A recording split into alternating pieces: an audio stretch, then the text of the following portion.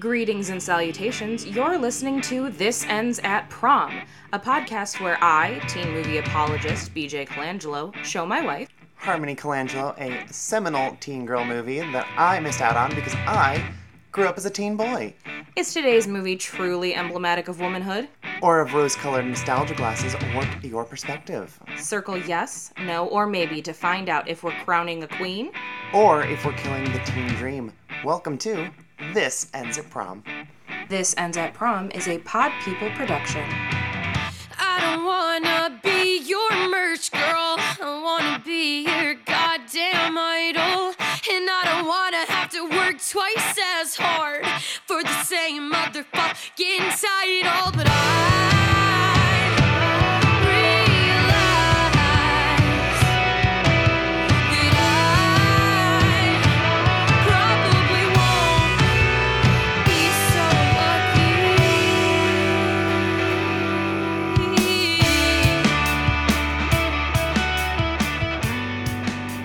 Hello there, prom party. Hello! That was beautiful. I'm okay sometimes. Welcome to the first installment of Mayusical Month. Oh god, I still don't know if that's a good or a bad pun name for this, but I'm proud of it either way. I mean, we're using it, so I clearly know. it's doing something. It doesn't mean it's a good thing.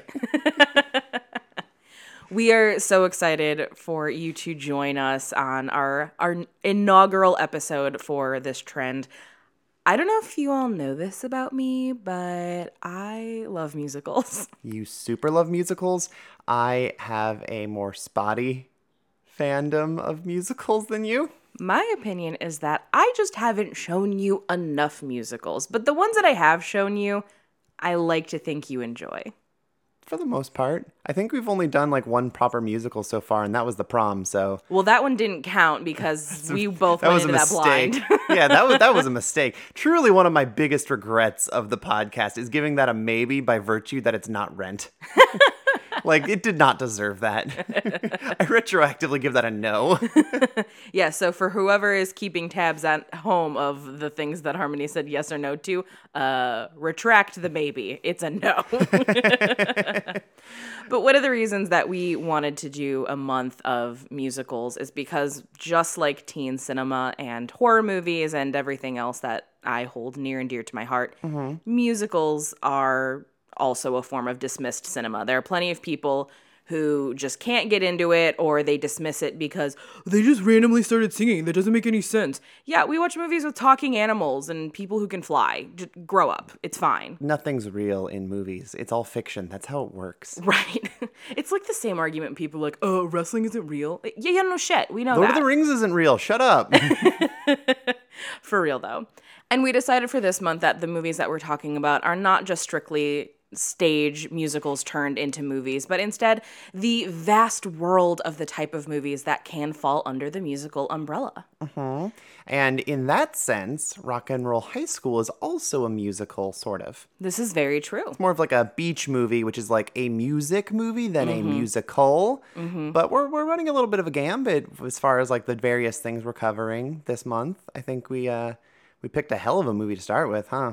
We totally did. And I am very excited that I got to introduce you to this movie because I have, a variety of feelings around this title. You have a lot of history with various aspects of this title. Yeah, I do.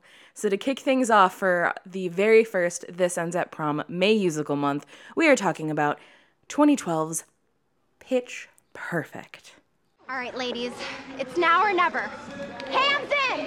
1, 2. Yeah, we are. So, Harmony, for those at home, what was your knowledge, understanding, introduction, anything to do with Pitch Perfect? I knew it was a thing. Okay. I saw trailers and Okay. stuff. Like, I was out of high school, so this was like 2012. I wasn't really interacting with a lot of people at the time. Most of my interactions were like people online who were usually twice my age talking about music that was coincidentally covered in Pitch Perfect, but they also had a negative opinion of this as well as similar sort of stuff like Glee as an example. So yeah, we were just like, no, I'm not going to watch this. I'm too good for this. Like, that was pretty much as best as I got. All right, understandable. Well, for those who have somehow missed this just Like me. cultural juggernaut, going over to our friends at Fandango, our Friendangos, this is their synopsis of Pitch Perfect. Oh, God, I'm scared. College student Becca, Anna Kendrick, knows she does not want to be part of a clique, but that's exactly where she finds herself after arriving at her new school. Thrust in among mean gals, nice gals, and just plain weird gals, Becca finds that the only thing they have in common is how well they sing together. She takes the women of the group out of their comfort zone of traditional arrangements and into a world of amazing harmonic combinations in a fight to the top of college music competition. Yeah? That's a pretty good one for them. That's about right, sure. Pretty stoked on that. But what I would love to know is, since this is something you missed, can you give a little insight as to what was going on culturally in 2012? Yes, I can. So, starting with our cultural look back prior to diving into the films, I want to start sort of focusing them a little bit more. Okay. Which means we're going to sort of focus on maybe similar aspects of stuff that was floating around. And as I already mentioned, there was truly no bigger cultural juggernaut in television and dominating the music charts than Glee at the time. There is absolutely no way in hell that Pitch Perfect would have been greenlit had it not been for the success of Glee. Oh, absolutely not. Yeah. Like- Glee is the gateway drug to this movie. Yeah, that's the high school version of this movie. This is now the college version of Glee. Yes. But if you look at Glee in like 2010, 2011, they had some 50 to 80 songs charting over the course of the year. Up until a couple years ago when they were surpassed by Drake, Glee had the record for most entries of any musical group on like the charts, period. Which is banana cakes. I mean, it makes sense. They don't really have to write their own songs. They just had to keep popping them out. By season 4, which would have been 2012 around the time that this was released, Glee was putting out their 12th and 13th album.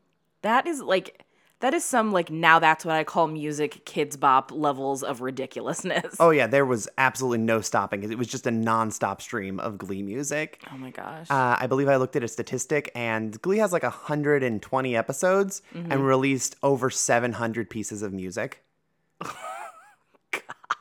Yeah. So much. And here's the thing, though, and I'm going to say this, I'm going to go on record. If people want to clip this and be like, haha, here's what she thinks, I stand by my words.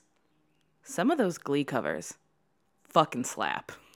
I've heard them. I think they're fine. Some of them are incredibly good, and I will give respect where it is deserved. And I'm sure that out of 700 renditions, some of them are bound to be good. okay, good point.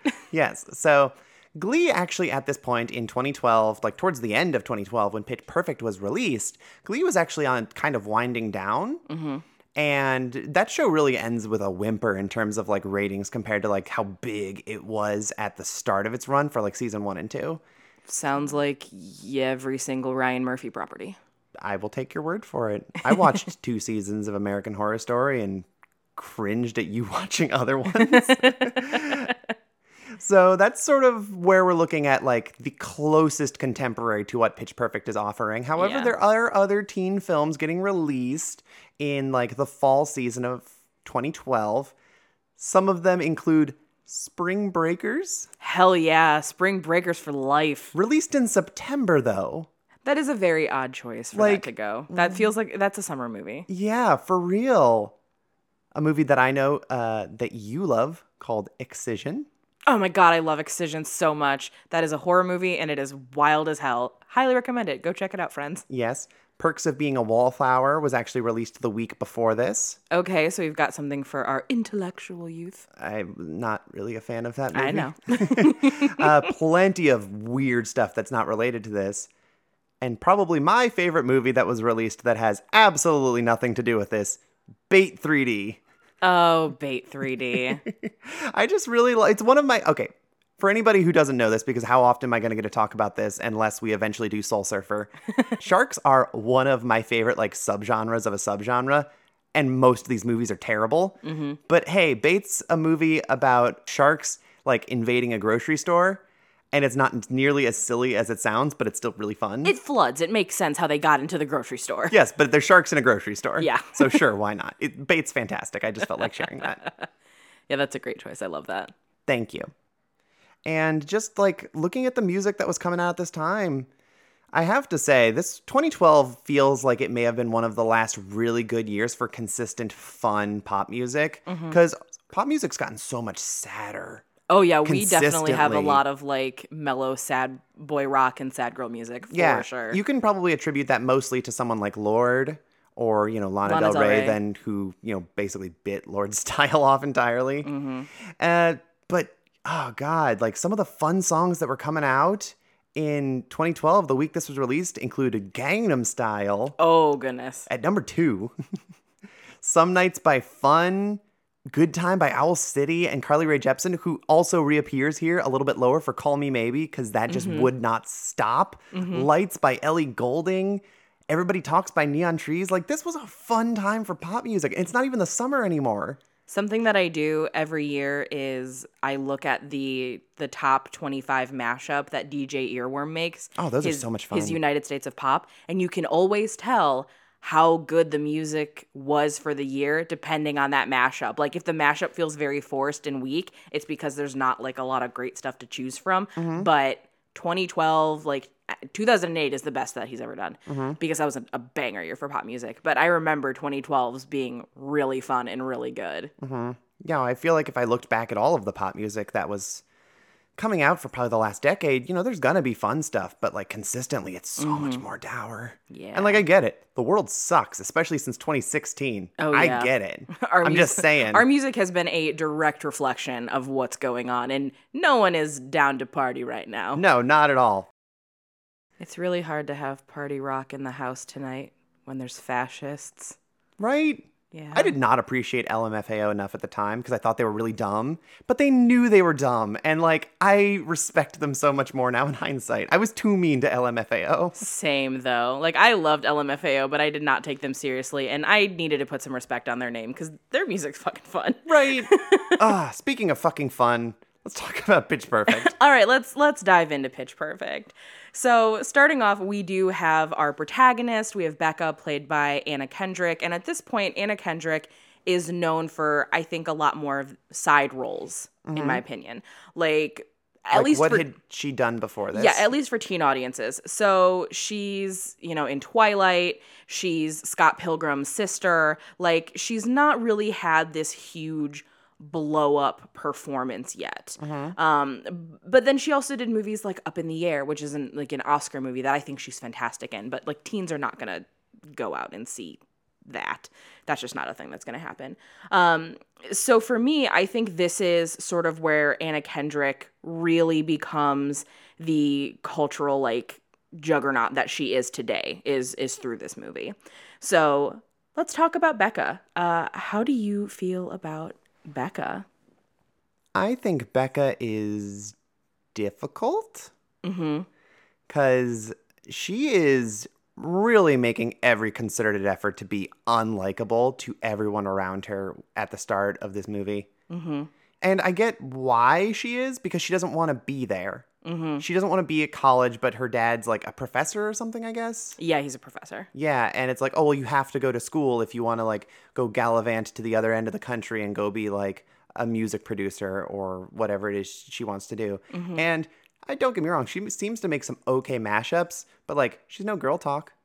Well, no one is Girl Talk. God, I miss Girl Talk.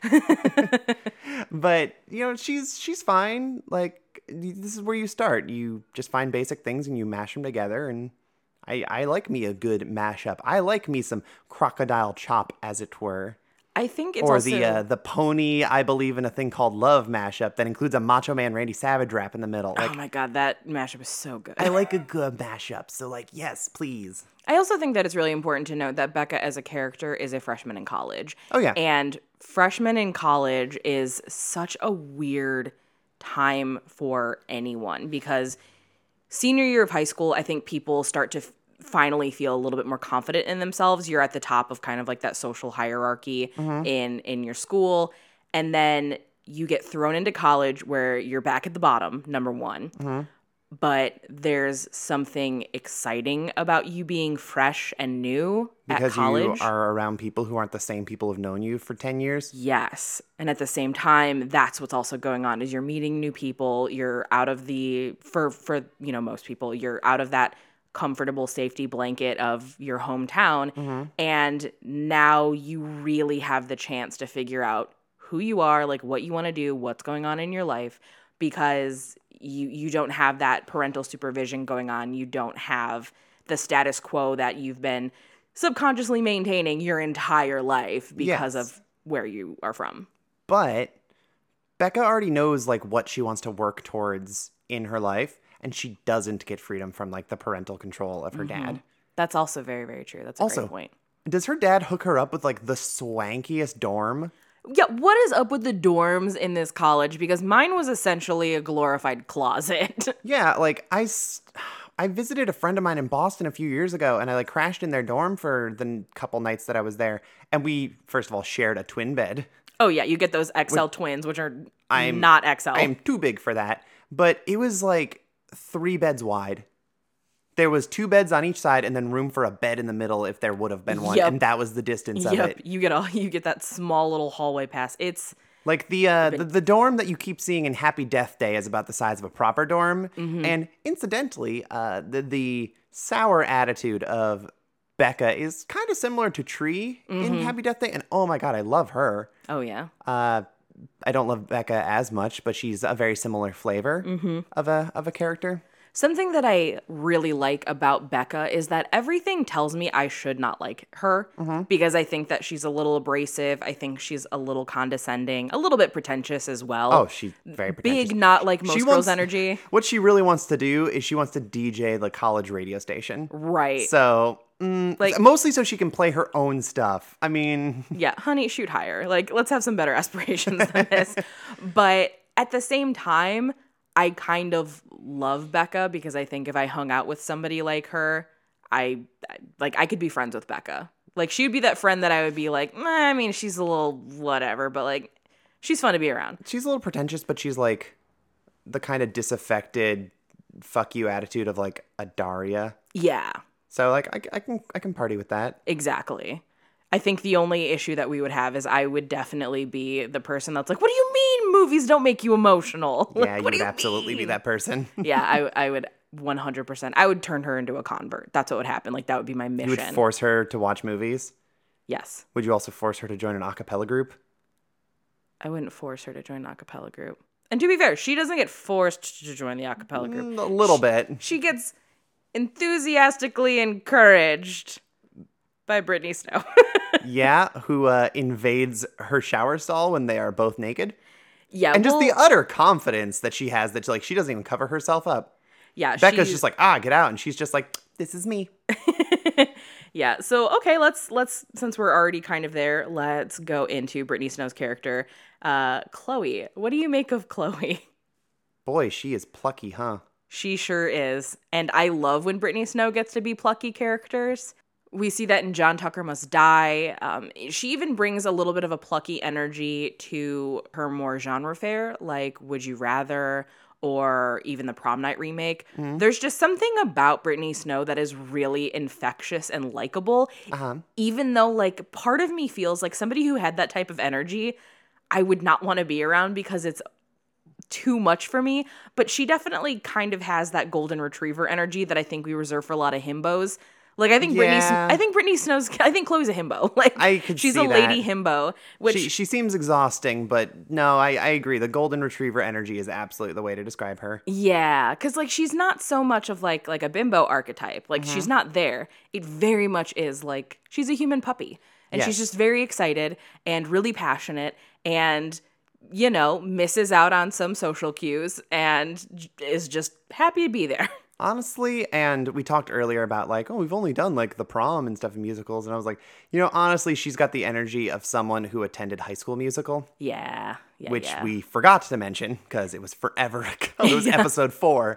But yeah, she feels like one of those, especially about how enthusiastic she is about the a cappella group. Mm-hmm. So I don't hate her. I'm just like a little whoa, calm down about her.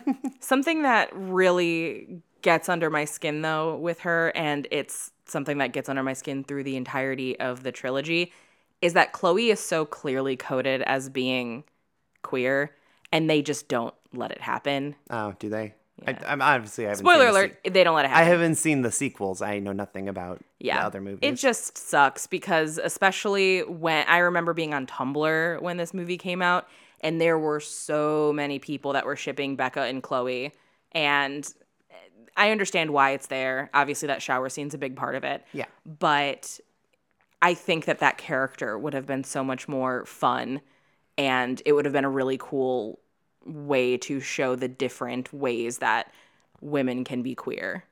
I agree. I think that would be very nice. I would like for her to be queer, but I don't want her to be with Becca. I agree with you on that. Especially because I do like her nice boy that is her love interest in this. He is also very plucky, but not in so much of like an overwhelming high energy way. Yeah. He's just like, I'm just really passionate about a cappella and movies, and I just want to talk to you about like these things that I love. Now tell me about the things you love. He's very inviting with his energy. I gotta say, Skylar Astin's Jesse, so Jesse's our character name, is one of the best like guys in a teen girl movie. Usually agree. guys are these like one note, just totally flat characters, and they kind of suck. Jesse's pretty great. Yeah. I like him, which is why I'm like, yeah, I don't want those two to be together because I like this relationship. Honestly, I don't think Becca deserves Jesse. No, not at all. If I'm be real. Maybe she does in later movies more. Maybe she earns him a little bit more, but like she's a little too harsh to him. Yeah, he's genuinely trying, and he also is really good about setting boundaries. He's not being super invasive. Like, he's playful with her at work, but he's very respectful of, like, okay, no means no, we're done here. And I appreciate that about him. And he also puts her in her place. Like, when she's being an asshole to him, he calls it out, and he was like, hey, you're being an asshole to me. I agree. But his biggest sin is that he's a troublemaker. Which is also a great name for an a cappella group. It really is. It's fantastic. I think a lot about the line in Bob's Burgers where they're trying to name the Bob's Burgers one-time food truck, and Linda's like, the cat burglars, and Louise just goes, we're not an improv group. And that lives rent-free in my head whenever I see pun names for like music groups or comedy or whatever. So yes, the Troublemakers. Like Rockapella? Yes. I loved Rockapella when I was a Rockapella's kid. awesome. Holy shit. If you do not know what Rockapella is, first off, go look up Where in the World is Carmen Sandiego's theme song, because Rockapella crushes it. But yes, they also do other really good arrangements. Yes, they do. I listened to Rockapella nonstop as I was a kid. Thank you for bringing that up because you just like unlocked a core memory. You're welcome. Yeah, I fucking love Rockapella. But yeah, you have, you know, the Troublemakers who are the antagonists, but like it's not their fault that they're antagonists. I mean, it's Adam Devine's fault. Yeah, Adam Devine the worst. is an antagonist, but he's very good at playing this like charming dickhead role. He is, and he's probably a douche in real life. I honestly don't know. Like, he just gives off like douchey bro energy because he's so good at this character in every movie where he plays pretty much the exact same character. Yeah, Bumper in this movie, first off, Bumper, come on. Yep. But Bumper in this movie has a lot of the same energy as his character in The Final Girls. Yes, and precisely. That's very concerning considering his character in The Final Girls is supposed to be the archetype of an asshole in an 80s movie. Yes. And he's just playing that same character. He does do a really good job, which makes me secretly hope he's one of those actors that's like nothing like how he plays on TV. Yeah. And that he's really like subdued and calm, but I don't think he is. I don't think so either, but I would love that. That'd be very fun. Good luck out there. Seriously, you girls are awesome. We horrible. I hate you. Kill yourselves. Girl power. Sisters before misters. Bumper's so good that he kind of pieces out before the final showdown in this movie. Mm-hmm. And then the Troublemakers are a little boring. Yeah, I agree with you. Like, they lose their like star-making frontman. They lose that bad boy edge, and then they bring in this like dorky magic kid who's very talented, but he's not Bumper. Well, so here's the thing. Bumper is not the strongest vocally, but he's very charismatic. And Ben Platt as Benji, just nerdy magic boy with the voice of an angel, because Ben Platt can sing his ass off. Yeah. And the sound is beautiful, but it doesn't have that just oomph that goes with it. It doesn't have that edge. Like, that's the thing. Like, they're billed as, like, the bad boys of acapella. Right. And without that edge. Yes, I know. Let me just say that sentence one more time. The bad boys of acapella. Yes. It feels like, honestly, like a Christopher Guest movie, especially with, like, the commentators. Oh my God, yes. We'll dive into them in a bit, but yes. But speaking of not being the strongest singer, but just oozing charisma, Fat Amy. Look, 2012 was the year of Rebel Wilson. And I'll fully admit that coming back and rewatching it, it feels kind of stale because the performance of Fat Amy is just that shtick that they stapled to her forehead after this movie moving forward. Like up until Honestly, just a lot of fat actresses in general. Melissa McCarthy as well. Yeah, Hollywood has such a problem with fat actors. And up until this point, Rebel Wilson was well known for doing, TV series in Australia. And then she had kind of a bit role in Bridesmaids. She's like the roommate sister, and people loved her. She's one of like the fun like standouts in that. And she did one other movie that year that not a lot of people saw. And then in 2012, she did 6 movies. Just fucking exploded that year. And this character that she plays of just being abrasive and, tell it like it is comedy and very kind of vulgar, that became her thing that she has since kind of hammered into the ground, which I don't blame her for. Like, that's just... Make your money. You got to make your money, and that's what people want you to do, and that's what she's going to do. And she's definitely the counter to Bumper in the Bard and Bellas. Yeah, for sure.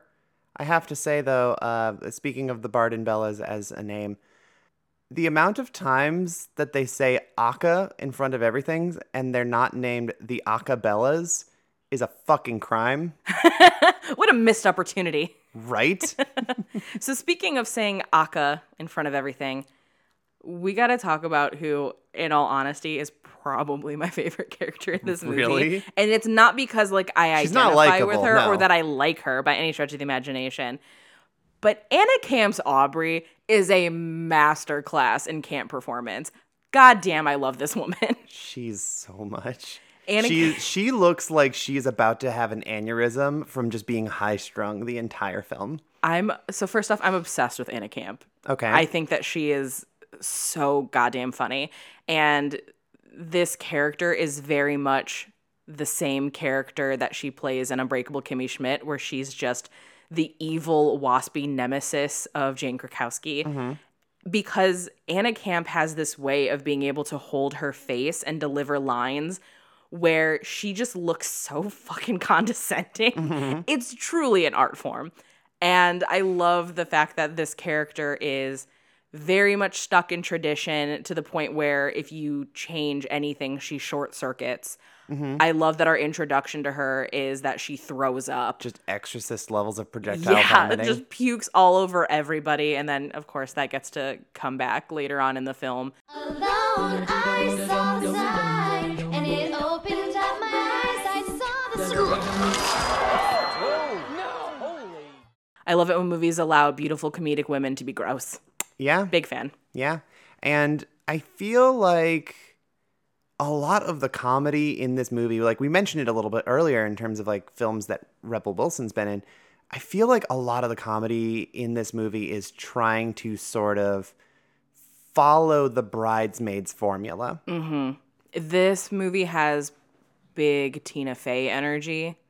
I think where we are in kind of this early aughts to mid aughts period, everyone is still kind of riding high on the success of something like Mean Girls and trying to capture that in a bottle again. You can't capture lightning in a bottle. Yeah, you can't. I mean, you can still produce good teen movies. We've covered other ones on this show, but this era is definitely a strange period where I feel like teen movies are trying to be more adult almost, which this is like a college age film, but it's definitely not catering towards teens, but it definitely was most popular with like white high school girls, I think. Yes. So You don't have to whisper that. That's not a secret. This isn't a secret. It's more of just like yeah, that's how it is. Yeah, that's a big true statement that I think cannot be overstated by any stretch of the imagination. No. This movie is definitely very, very white. There are characters of color, for sure, But they are thrown to the sidelines, number one, or they are given not so great caricatures of their identities that are super problematic. I originally wanted to save this conversation for the end, but we're already here. we're here. We might well buy a t-shirt. So the biggest complaint that I have about Rebel Wilson's character is a lot of her jokes are just straight up casual racism and casual xenophobia. And anti-Semitism. Yeah. Yeah. Where it's like, what does she say? Like, shalom? That's not a real word or something like that. Like, when you first meet her, and it's almost like edgelord humor. Like, for the viewer, it's edgelord humor, but for her, I don't know.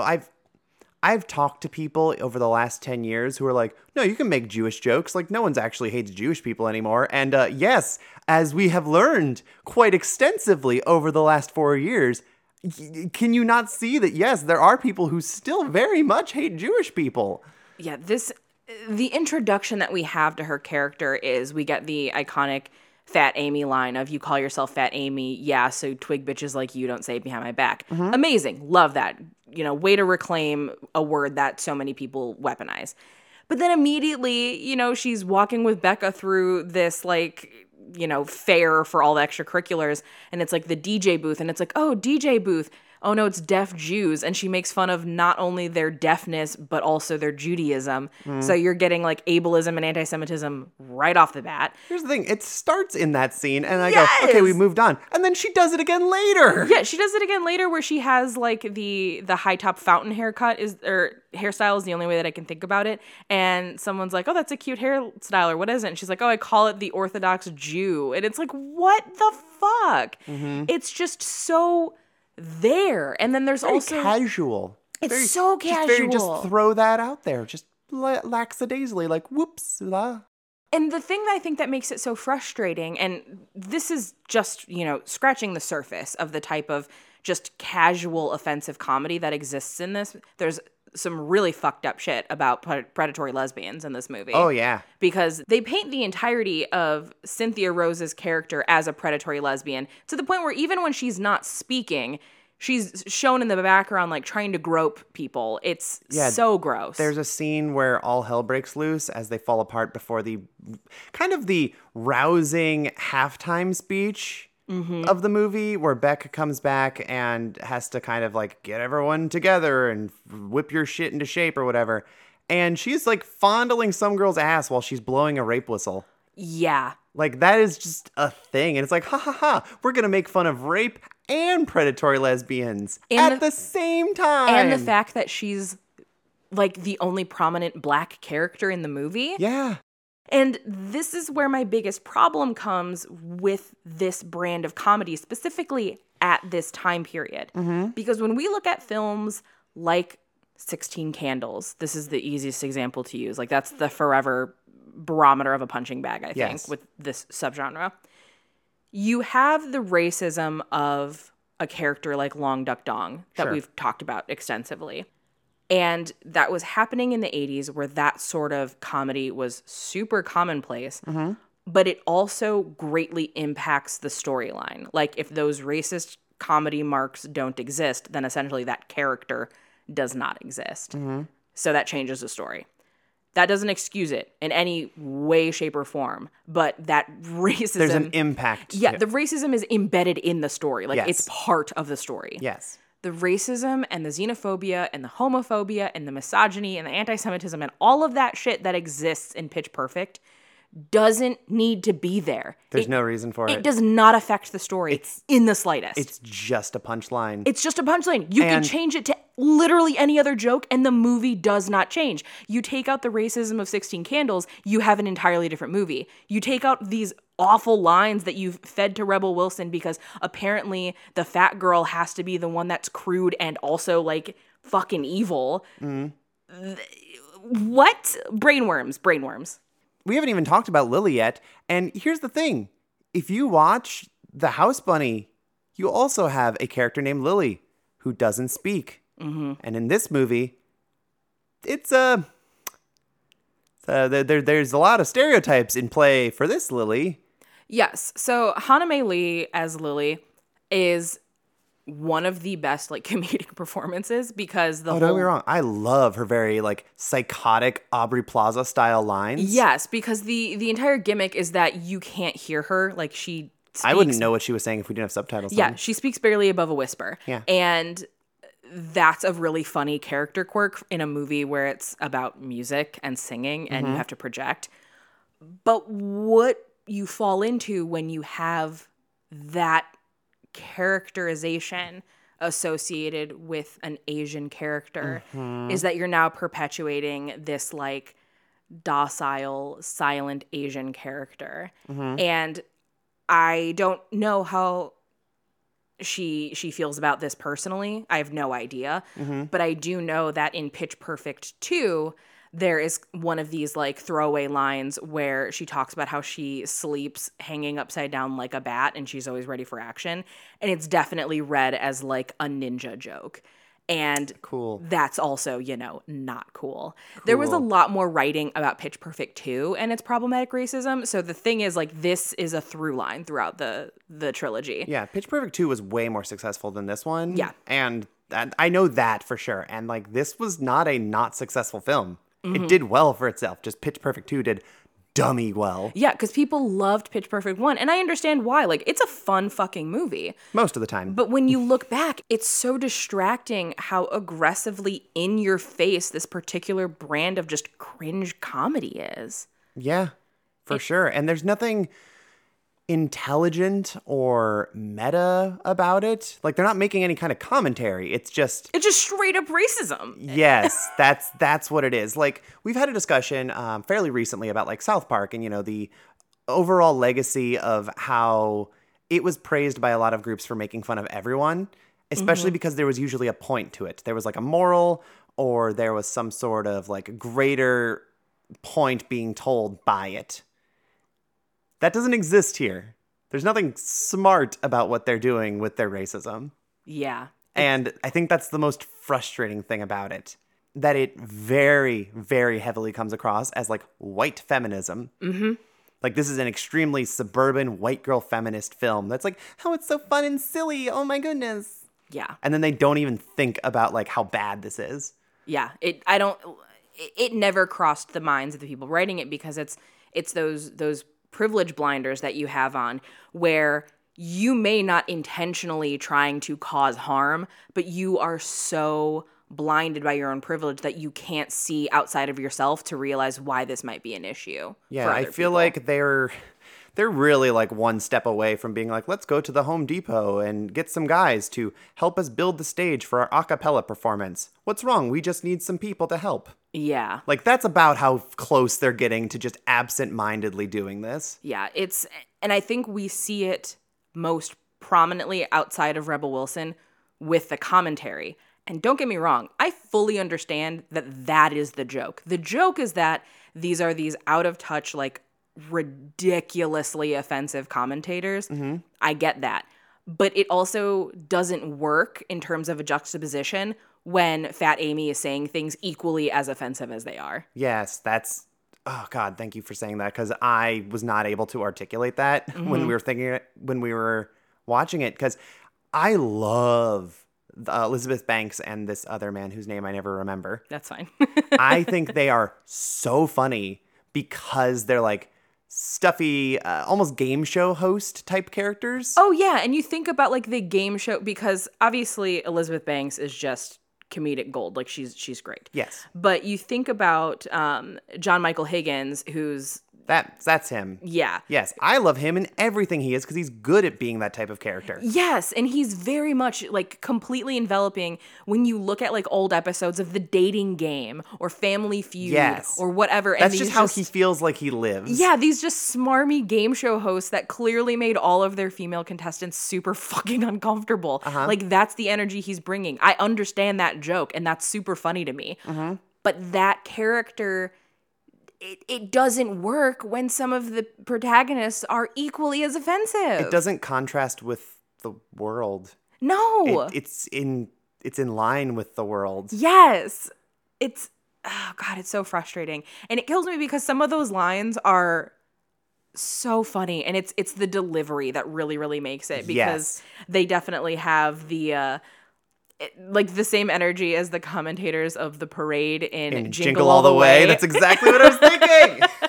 Yeah, it's very much that, like, let's get back to this, and then like And then they tapping click your their paper in unison. Yes. It's very much that. Like, the one line that Elizabeth Banks has that always gets me is, "Nothing makes a woman feel more like a girl than a man who sings like a boy." Like, that shit kills me. It's great writing. It's such good writing. Because you think about every like pop male superstar up until this point, they're all people who sing as high as possible and have these really tight falsetto voices. They're singing like choir boys. Yes, this is a post-Justin Bieber world. Yes. Oh my God. So yeah, that line's so fucking funny. Oh my God.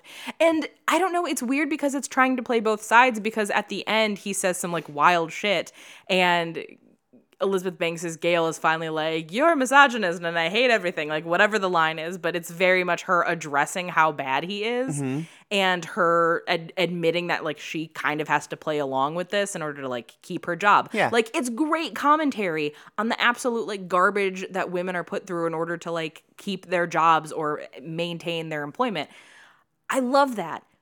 But it doesn't work. It's distracting. Yes, it's so distracting, and it's frustrating how distracting it is, because I really liked this movie when it first came out. And again, this is me having my own privilege blinders. I remembered that there were jokes in this movie that didn't age well, or like they didn't land with me at the time. But I think I was too swept up in like fun a cappella and like how silly this movie is for it to really stick with me. But upon rewatch, and, you know, not being in college anymore, it's so prominent. I agree, but here's where I ask you a question, because we always talk all the time about authenticity. Is it inauthentic to have these moments in an extremely white, feminine movie? No, it's not inauthentic, because the unfortunate reality is, as somebody who did swing choir and did theater and did everything you can under the sun in terms of musical performance, alongside wealthy white girls whose parents had them in voice classes since birth and who went to prestigious academies and conservatories. This is exactly how they talk. Yes, but here's kind of my part two of that. Is that on purpose?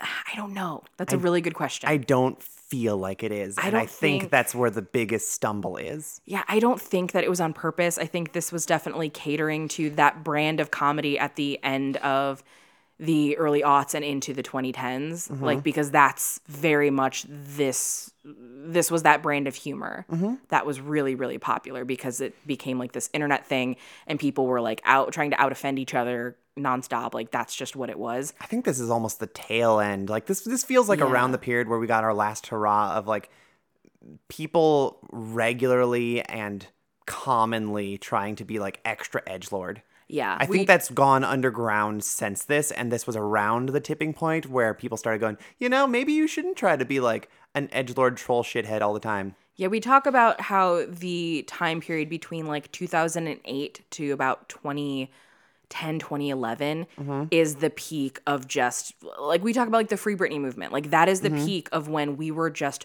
mercilessly terrible to people. Yeah. I mean, we've been rewatching a lot of like dumb stuff on Pluto TV lately, because Love Pluto's an MVP. Pluto TV truly the MVP of the pandemic. Yes. But they have a station that is all of the old dating shows on MTV that are from like the 2000s. From when we were in high school to when Into you were in college. Yes.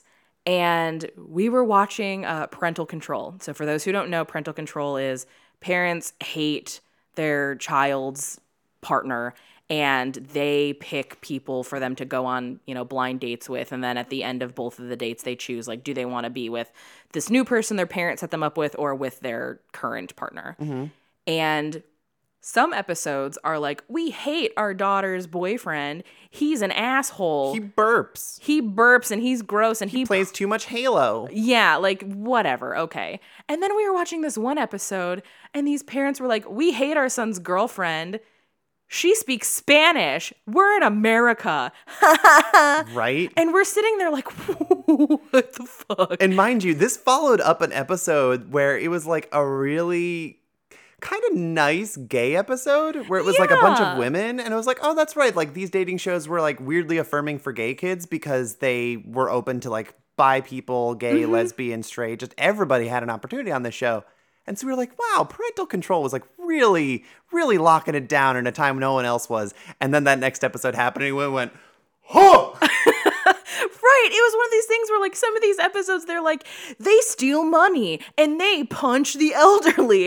And then it's like, you're putting that in the same level of our son's girlfriend is foreign? Like, yes. What the fuck? But that's where something about, like, Pitch Perfect gets really frustrating because it's so recent that when I watch it, I'm like, this is unexcusable. Like, this is totally unacceptable. But then I have to remind myself of, like, we were still totally normalizing and accepting and even in some instances encouraging this brand of humor in 2012. And that's why when I did my research trying to find like essays on this, I found a bunch of essays on Pitch Perfect 2, which came out in 2015, and not a lot about Pitch Perfect 1. So it seems like there was that 3-year window between 2012 and 2015 where I think a lot of us finally were like, no, this is fucked. Like, we need to do something about this. And I think it's because in that time, that's when things like Twitter really started getting mainstream and we started having these really tough conversations. I think you also get aggressively liberal Tumblr around this time as well. Yes. So younger people definitely stop entertaining these concepts. I do want to talk to you as a little bit of a detour, but still on the topic about something we were going into earlier. Because my understanding of something like Glee is that Glee has a lot of issues with its characterization of non-straight white characters, where their character is pretty much defined by whatever makes them different and then doesn't tend to go much deeper than that. Yes. Again, this movie's following Glee. Yeah, okay. That's a very good point. I'm not saying it's a good thing, but I'm saying, hey, this tracks. Right. Exactly. And I think that's the important discussion to have when talking about a movie like Pitch Perfect, or honestly, a lot of the topics that we cover, where acknowledging the accuracy or understanding why something happened is not advocating for it. Correct. Like, this isn't giving this movie a pass. It's just saying, no, I see what was going on here and I understand and acknowledge what was going on. Doesn't make it right. Mm-hmm. And I have to admit, this rewatch of Pitch Perfect really did sour me on it a lot because I remember this movie being really fun. I am such a sucker for a cappella medleys. I fucking love a cappella music. I love mashups. I love a lot of what this movie is doing musically. I also love I love anything that's going to shit on performing arts, especially competitive performing arts, because that's a world that I come from. So you get it. So I get it, yeah. One of my favorite lines in any movie about this sort of thing is in the horror movie musical Stage Fright, where a girl doesn't get the part and her friend is trying to console her. And she goes, you don't understand. You're just an alto. And like that shit kills me. That's so funny. And there's a lot of stuff like that exists in this movie that, really speaks to me and I like. But it's so hard to like this movie when its comedy is in such conflict with my moral compass. No, I totally understand that. I do want to kind of ask you a little bit something about like the world of parody. We'll say that. Okay. So I mentioned like Christopher Guest earlier, like the concept of a mockumentary or even like a sort of mock sports movie, like something like maybe even Dodgeball. Yeah, I was thinking this movie has big dodgeball energy. Yeah, and is Dodgeball better aged than this? Probably. I mean, there's definitely some aspects of dodgeball that are not super kosher. No, not at all. But consistently? Ugh. I'd have to do a rewatch. I don't know. Me too. I haven't seen Dodgeball in a while, but that might be a dicey question. I haven't watched Dodgeball, I think, since the time it almost killed my dad on an airplane. Oh my God, please tell that story. That story is amazing. I might have told this on the show before. I don't know. But my dad is like terrified of flying, like horrified of flying. So we have to like kind of get him sauced up before we take him anywhere on an airplane. And it was one of the last times my dad and I were on a flight, and I, for whatever reason, was like, what DVD should I bring? Dodgeball. You got to find movies that I know my dad's going to something be dumb. okay with. Something dumb. My dad likes dumb humor. So we're watching Dodgeball, and it's the scene where it's like the 1950s, like how to play dodgeball info commercial, like lesson. Patches O'Houlihan. Patches O'Houlihan. And there's a moment where it's like, you know, talking about the strategy of dodgeball, and it's like you should always aim for the weaker opponents, like young Winston here. And this kid just gets beamed in the face with a dodgeball. And isn't he wearing glasses? He's just gets wearing obliterated. glasses. He just gets obliterated. And the thing is, like, it's a funny gag. Like, it's funny, and it definitely gives me like a that's funny. It broke my father. Yep. Probably because he wasn't expecting it and he was drunk. Not expecting it. He was definitely drunk. And he is so stressed out from being on this airplane that that combination, perfect storm. He started laughing and he's crying laughing. And he's doing that dad thing where they're laughing so hard that it turns into like, and he's just fucking dying. And I'm trying to like get him back to order and he can't get back to order. And then the stewardess is like, excuse me. I'm sorry, flight attendant. Stewardess is an antiquated term. But she's like, excuse me, sir, are you okay? Do you need help? And he can't make words because he's laughing and crying. And I'm trying to explain it.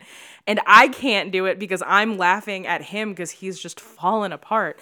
And when he finally gets back to reality, we would go like 2 minutes and then I could tell he would think about it again and he would start laughing again. We almost got kicked off a fucking airplane because of dodgeball. Amazing. I love it. Speaking of flight attendants, the Bella's outfits. There, we're back on the movie. Oh my God. Yes. But I do want to talk to you about actual like parodies and stuff like that. Since you're from this world, I'm fascinated by the idea of parody versus mockery, because there's definitely like a understanding your source material that goes into making a good proper parody, because like we make fun of the things that we love the most. Oh yeah. You know, how much do I say something like, oh my God, I love this, it's so stupid, it's incredible. Yes. Like that's how I live my life. So someone who's from like a performing arts background, who's done a lot of stuff similar to this, how much does this resonate to the actual like vibe and experience of being in an a cappella group? Oh, this is very much like, this is competitive college music to a T. What's funny is that this is actually a lot closer to my experience that I had. So like I did swing choir, and like that was, you know, a whole fun thing. Let's choreograph song and dance and do that. Like that was fun. But this reminded me a lot of competitive college improv, especially when they're at the regional tournament. And there's the graduates in their like Letterman sweaters with Donald's face. Oh my God, like I love 3 of the 4 people in that group so much. And then there's like that other guy.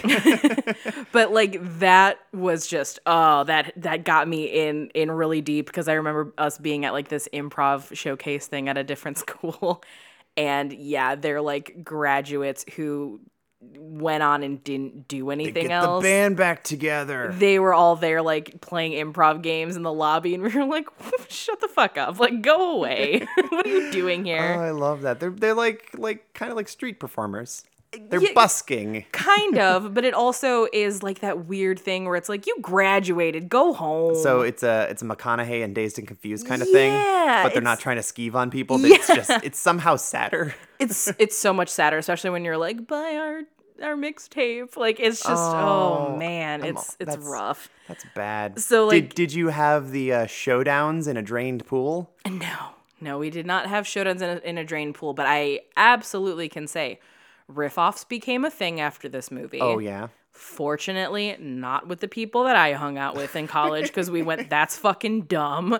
But there were definitely like baby freshmen, like musical theater majors that was a thing they would do at parties. And we're like, and this is where we go outside and like smoke weed because I don't have the patience for this shit. There are some musical theater people who are a little too musical theatery, who I could absolutely see being the worst people to be stuck in a room with when they riff off.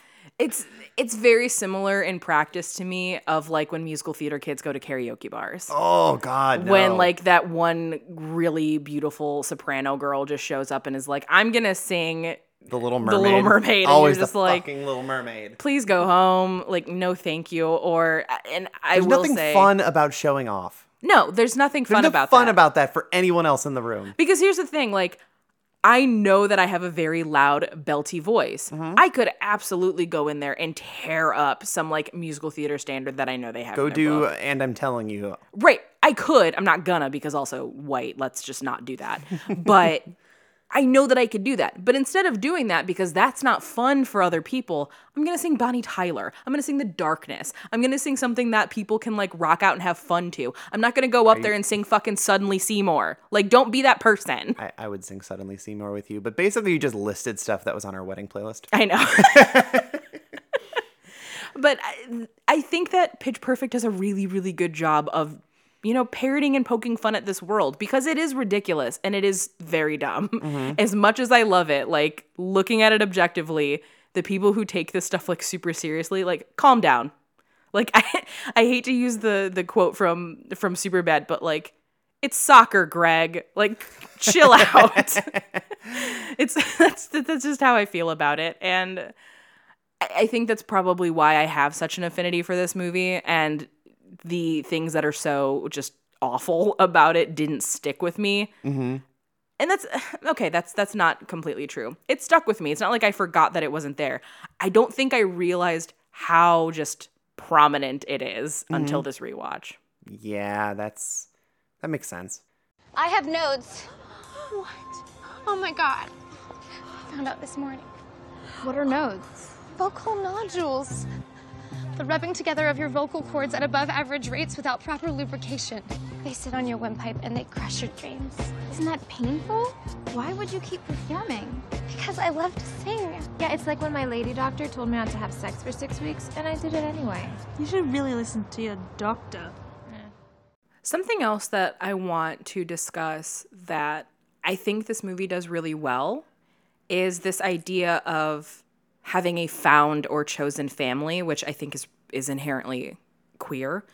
But we have the Bellas who, as we know from the audition scene, a lot of them are kind of outcasts. Mm-hmm. They don't really have anywhere to belong, and they all sort of get shoved together into this group. And obviously at first we have Aubrey, who is not thrilled about it because they don't follow or fit the idea that she has in her head. Mm-hmm. And there's even jokes made about it the first time they all perform together from the commentators about how, like, this doesn't look like the usual Bellas.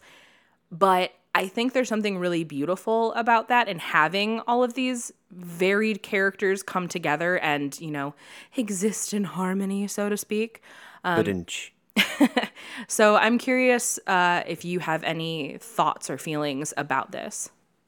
No, I totally understand this. When I was in high school, like, my goal was kind of like, I'm going to be in a band.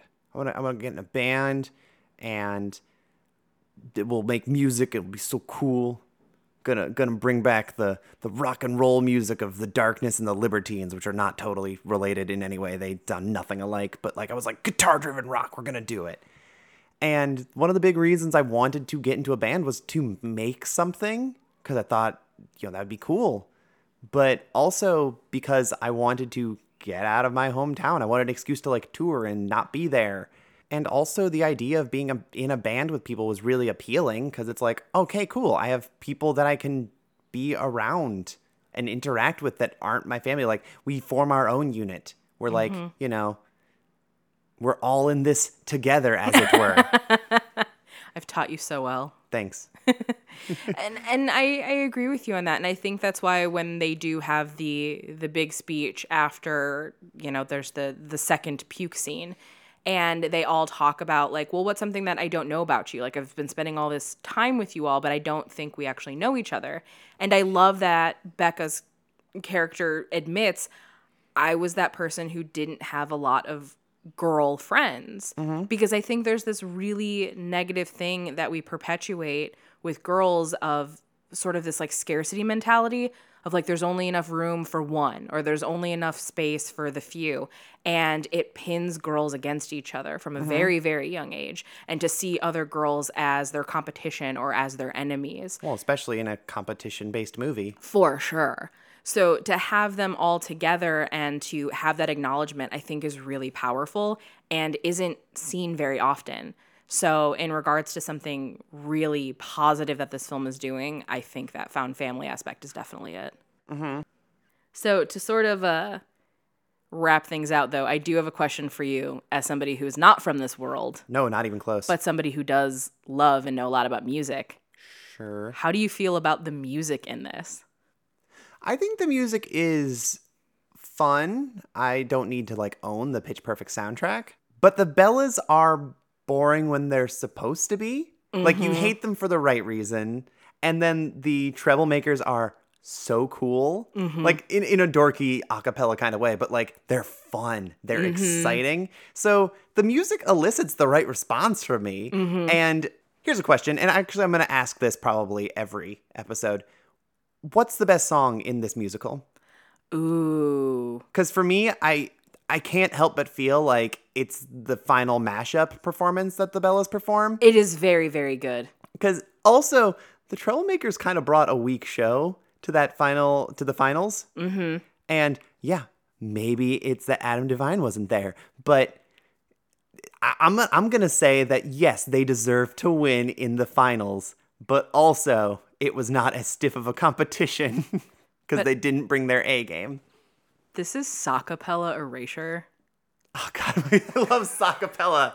And, like, I love that everyone's shitting on Sockapella because they think it's a gimmick, and I think they're amazing. That's the thing. I kind of do, too, because it has, like, this very Avenue Q thing about it where it's, like, people wearing all black, and then, like, the puppets are supposed to be the ones you pay attention to. It's like Avenue Q, or it's also like the vampire musical from Forgetting Sarah Marshall. Oh, like, yes, it gives the Dracula that energy. musical. I want that. I want to see Sockapella.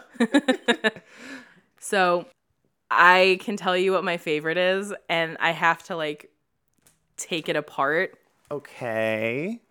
I love the ending of the riff off when it turns into yeah. I love that transition so much. I hate that white people are rapping. Like, correct. If anyone else was performing it, I would be super stoked on it, but it starts with Anna Kendrick rapping. And here's the thing. I failed to mention this earlier when we were talking about like what she had done up until this point. I did forget a very important role of hers only because not a lot of people have seen this movie unless you're someone who's super into like this brand of movie.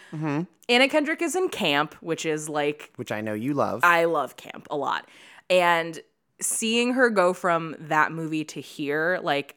I totally see it, but it is just so, it's always so uncomfortable whenever I see like white people, especially white people with like a cappella, choir, or theater backgrounds trying to do hip hop or R&B. Yeah. People who haven't conditioned themselves to rap come across as like a very like, I think of the old Donald Glover stand-up bit where it's like old hip hop is like, and I went to the hat store and bought myself a hat. It's all that kind of like goofy sounding same flow to all of them. And don't get me wrong, that No Diggity performance though, it is arranged really well for a cappella. Like the pieces flow really nicely, but fundamentally... Going down, Major Blackstreet, the homies got Abby Collab Creations, bump like acne, no doubt. I put it down, never slouch. As long as my credit could vouch, a dog couldn't catch me straight up. Tell me who can stop when Dre making moves, attracting honeys like a magnet, giving them orgasms with my mellow accent. Still moving the flavor with the homies Blackstreet and Teddy, the original Rump Shakers. Shorty get down, good lord. Woo! Baby got 'em open all over town. Strictly bitch, you don't play around. Cover much ground. Got game by the pound. Getting paid is a forte. Each and every day to play away. I can't get her out of my mind. Oh, wow. I like the way you work it. No diggity. I gotta bang it up, baby. There is I don't know if it's a TV show or if it was a movie. I genuinely don't know where this is. I'm just pulling something from my mind. Okay. But there was something that I remember watching where there's this really, really talented Black singer, and she's feeling like she can't do anything or she's never going to be good enough. And she goes into an auditorium and sees 3 white girls singing Dream Girls.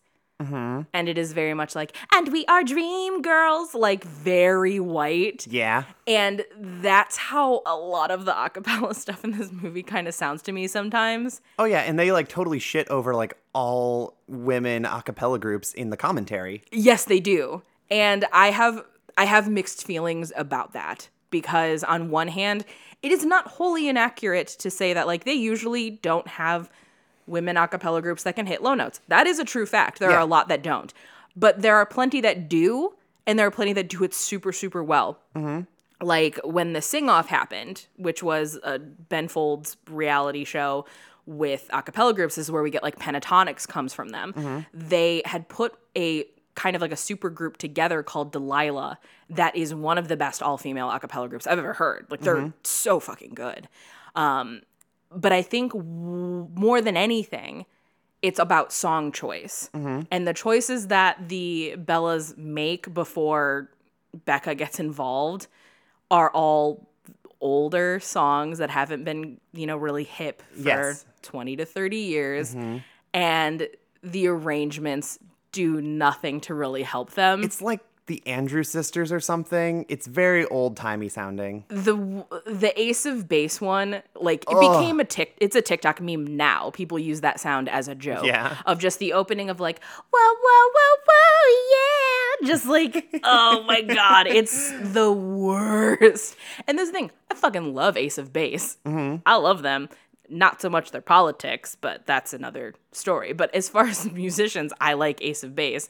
And the fact that really cool like sound from I Saw the Sign gets turned into whoa, whoa, whoa. Like that's some boring arrangement. Yes. Like add some sound effects to this. What are you doing? Mm-hmm. So that's my frustration. But I also understand like that's part of it. That's part of the story because by the end of it, they are incorporating better technique for a cappella. It's almost like Bring It On. Yeah. In a lot of ways. Yeah, I agree with you. And you know what else they have? Similarly to Bring It On? They have fake made up words that are only relevant in that movie. Like, you have a toner for him is the same thing as, like, you're having cheer sex. Like, it's the same thing. Oh, God, you're totally right. But speaking of the sing-off, actually, so fun fact for anyone who does not know this, Ben Folds actually dropped an a cappella album prior to doing the sing-off. Mm-hmm. It's an a cappella arrangement featuring a lot of college a cappella groups doing his and Ben, like his solo and Ben Folds 5 songs, and it's fucking awesome. It is a really good album. I particularly like the arrangement of Not the Same and Magic. Any excuse to talk about Ben Folds because I love him and I wish he would drop albums because he hasn't for a while. But we can't talk about the music of this movie without addressing the very large Anna Kendrick fronted elephant in the room. Are you talking about Cups? I am talking about Cups. Okay, so what are your feelings on Cups? Because I have a bevy of things to say about it. So what blew my mind about Cups is kind of like when I found out that Baby Shark used to be like a Christian song sang at Sunday schools. When I learned that this is like a 1930s like folk song or something. Mm-hmm. Yeah, that blew my fucking mind because I had no idea. And what doubled my mind being blownism of this movie is like she auditions with Cups and it's like 30 seconds, 40 seconds, and then it's just done. And I go, oh, is that it? Does it come back? And you go, no. I'm like, they made a pop hit out of that. Okay, an inescapable pop hit for like 2 years that made Anna Kendrick go, I apologize for cups. So I learned cups as a child, like the actual motion of the cups. But I'm gonna share a little factoid with you that you may not be aware of that's gonna make your brain hurt. Oh, God. Obviously, Pitch Perfect came out in 2012. A few years later, Oh, no. 2 years later to be exact, Kira Kazastev, who at the time was Miss New York, Okay. performed cups for her talent at Miss America. Did she win? She fucking won. Boo! And what makes it better is that she didn't do just cups, because obviously you do your talent more than once. So she did the cup like percussion with a song I know you really love. I don't like this. Pharrell's Happy. Ew. Combining two of your least favorite things in the world, the fucking cup song and Happy. Here's the thing. I don't hate cups. I got tired of cups. Like, remember when Adele's 21 came out and then it didn't go away for like 3 years? Yes. I got Adeled out, and I don't think I'm ever gonna like fully recover and be able to enjoy listening to Adele ever again because I was just done with her because of how big that first album was. That's how I am with Cups. And the thing is, Cups is a very good pop song with like the remix they released for a single. It's real good. It's real catchy. But also, it was too much. And it was also just kind of done into the ground because it was something really easy for people to imitate.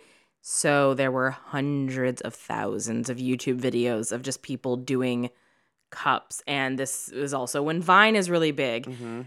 One good thing, though, that does come out of cups is there's that dude on Vine whose gimmick was having to do cups no matter what he had. Yes. So he would do it with glass or like full big pops, like big gulps. Big gulps, yeah. Yeah. No, that was Shit's great. hilarious. I like that guy. See, here's the thing here. Probably the year after the Cups came out is when I met one of my oldest friends in the world, Felix. And Felix had a friend at the time. She was a blonde white girl who would just get bored and needed attention and would just do cups in the middle of people doing things. Like we're having a conversation or doing something, and then she just decides, I'm going to do cups. If I want anyone to do cups, I want it to be that girl who's very, very stoked in the cup stacking video. The one that is Skrillex sampled by sampled? Skrillex. Oh my God! Yeah, that's the kind of cups I'm into, like, because that shit's really impressive. The cup stacking is one thing. Like, Yes. that, sure. Give me that. Don't give me really attention-seeking, like, white girls who need to do cups in the middle of any social situation. And I'll fully admit, as any of our listeners who follow us on social media know, I know the cups routine. You do. And Busted it out with no rehearsal, basically. It's one of those like dumb muscle memory things that just exists in the recesses of my brain. But I definitely got asked to do it by kids that I babysat, my mom, like to show to her friends. I am very guilty of having performed cups. I'm sorry, America. It's okay. This is just part of American culture from the 2010s. Yes, the age-old tradition of cups. But speaking of tradition, let's bring this back from our chicanery. Tradition is kind of a big part of this movie. Oh, yeah, for sure. And I guess that kind of just makes sense with like the college life, like with Greek life or hazing or any kind of like social group in college. Like tradition is a really, really big deal. And I think with Aubrey in particular, she is so hyper obsessed with tradition to a really detrimental fault. Oh, totally. Like, it is absolutely her toxic trait, is that she is so streamlined on this is what works. This is how it's always been. This is how it needs to be. Very white feminism of her, for sure. I feel like we've mentioned white feminism a lot in this It's episode. very prominent in this film. But thinking about the tradition of the competition, this makes perfect sense to me.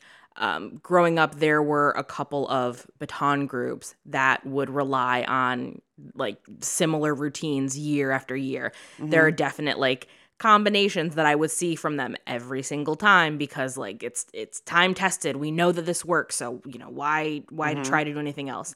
And I think that when it comes to competition, you know that you have to evolve with the times. Yeah. We know that. Like, it just has to happen.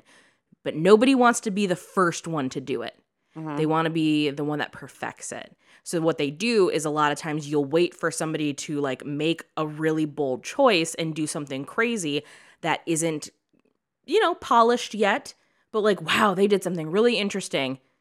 Let's do the same thing next year, but let's do it better. That's what happens. And because the Barden Bellas haven't really ever branched out, they need somebody that's going to kind of like say, no, let's take something that someone else is doing and let's do it our own way. Because that's essentially what Becca's doing, is she's taking like the modern a cappella sort of style of creating these medleys and these mashups and bringing it to them. Like it needed to be brought to them because with Aubrey in charge, no way in hell was that going to change.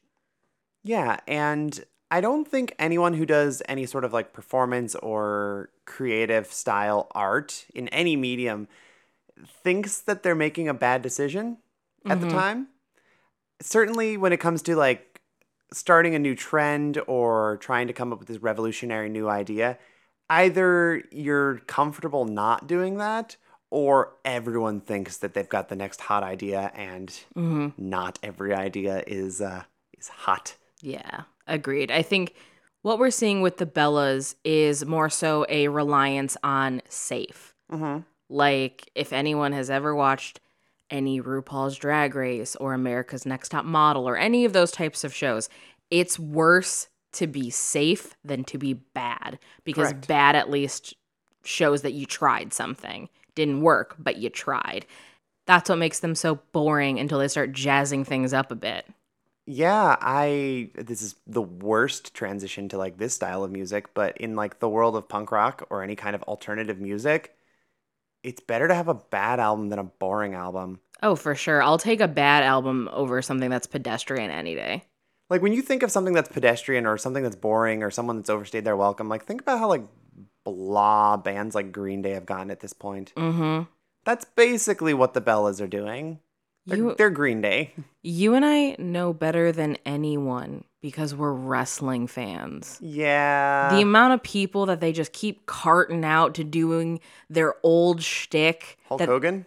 Oh, God. Like, put him in a home. Get him out of here. I love that they booed the shit out of him at WrestleMania. Well, it's because he's a racist. Like, I know. fuck him. Yeah, exactly. But anyway, the time has come. Yes. Pitch Perfect is asking you to the prom. Is it a yes, a no, or a maybe? And are you writing anything on the card back? I'm really kind of, I don't know where to go with this one. So I think I'm just going to settle into a maybe on Pitch Perfect. Okay. Because it's a very fun movie. Like the arrangements are also like pleasant to listen to. I get the right response out of all of the music that I'm supposed to. I like the stuff that's exciting and I am put off by the stuff I'm supposed to get put off by. But also there's a lot of glaring and very distracting things about Pitch Perfect 1. That said, I am curious to see where it would go for 2 and 3. So I'm sure we'll get to those eventually. But I'm not totally put off from watching sequels because of it. So I'm feeling pretty strongly right in the middle because the good stuff's good. The bad stuff's bad. There you go. Well, fantastic. I think that's where I am too with it. Like, I can't make myself magically, like, go back and not have fondness for this movie. That's impossible. But I can definitely look at it with different eyes now and know, like, I think that a lot of the jokes, like, I'm going to finish him like a cheesecake, are hilarious, and I will use them in real life. The jokes that are anti-Semitic, I don't need. I should hope not. They can go the fuck away forever. But if you would like to not go far away from us, Ooh, there are many Get ways. nice and close. There are many ways that you can get nice and close with us. First one being we have a Patreon, patreon.com/thisendsatprom. You can also follow the show on Twitter and Instagram at thisendsatprom. And friends, we have finally made it. We are doing a giveaway. Uh-huh. All you have to do is prompose to us. In whatever way you see fit, put it on Twitter, put it on Instagram. You can do something as small as just writing us a cute note. If you want to go all out, go for it.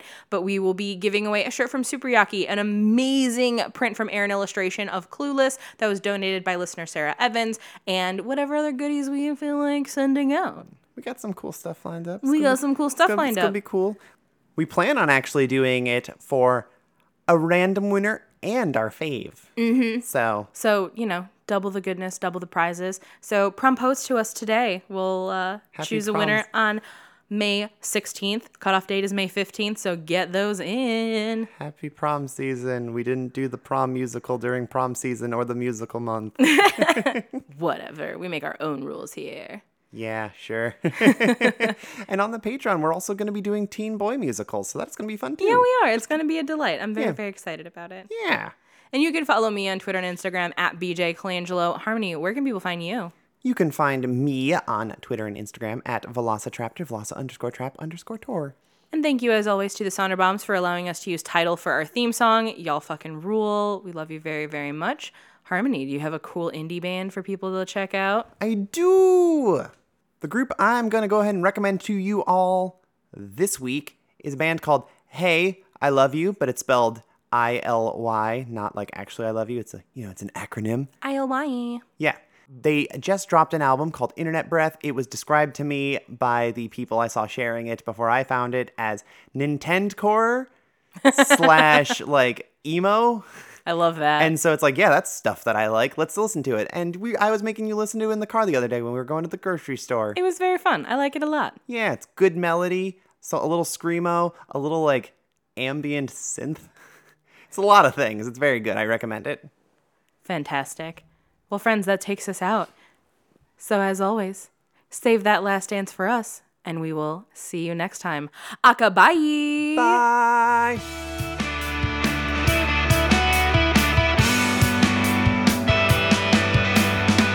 What's more modern than a female rock star? The kind you wanna picture on her knees. I don't plan on being anyone else's, so I'm not a priority. But I realize that I probably set my sights too high.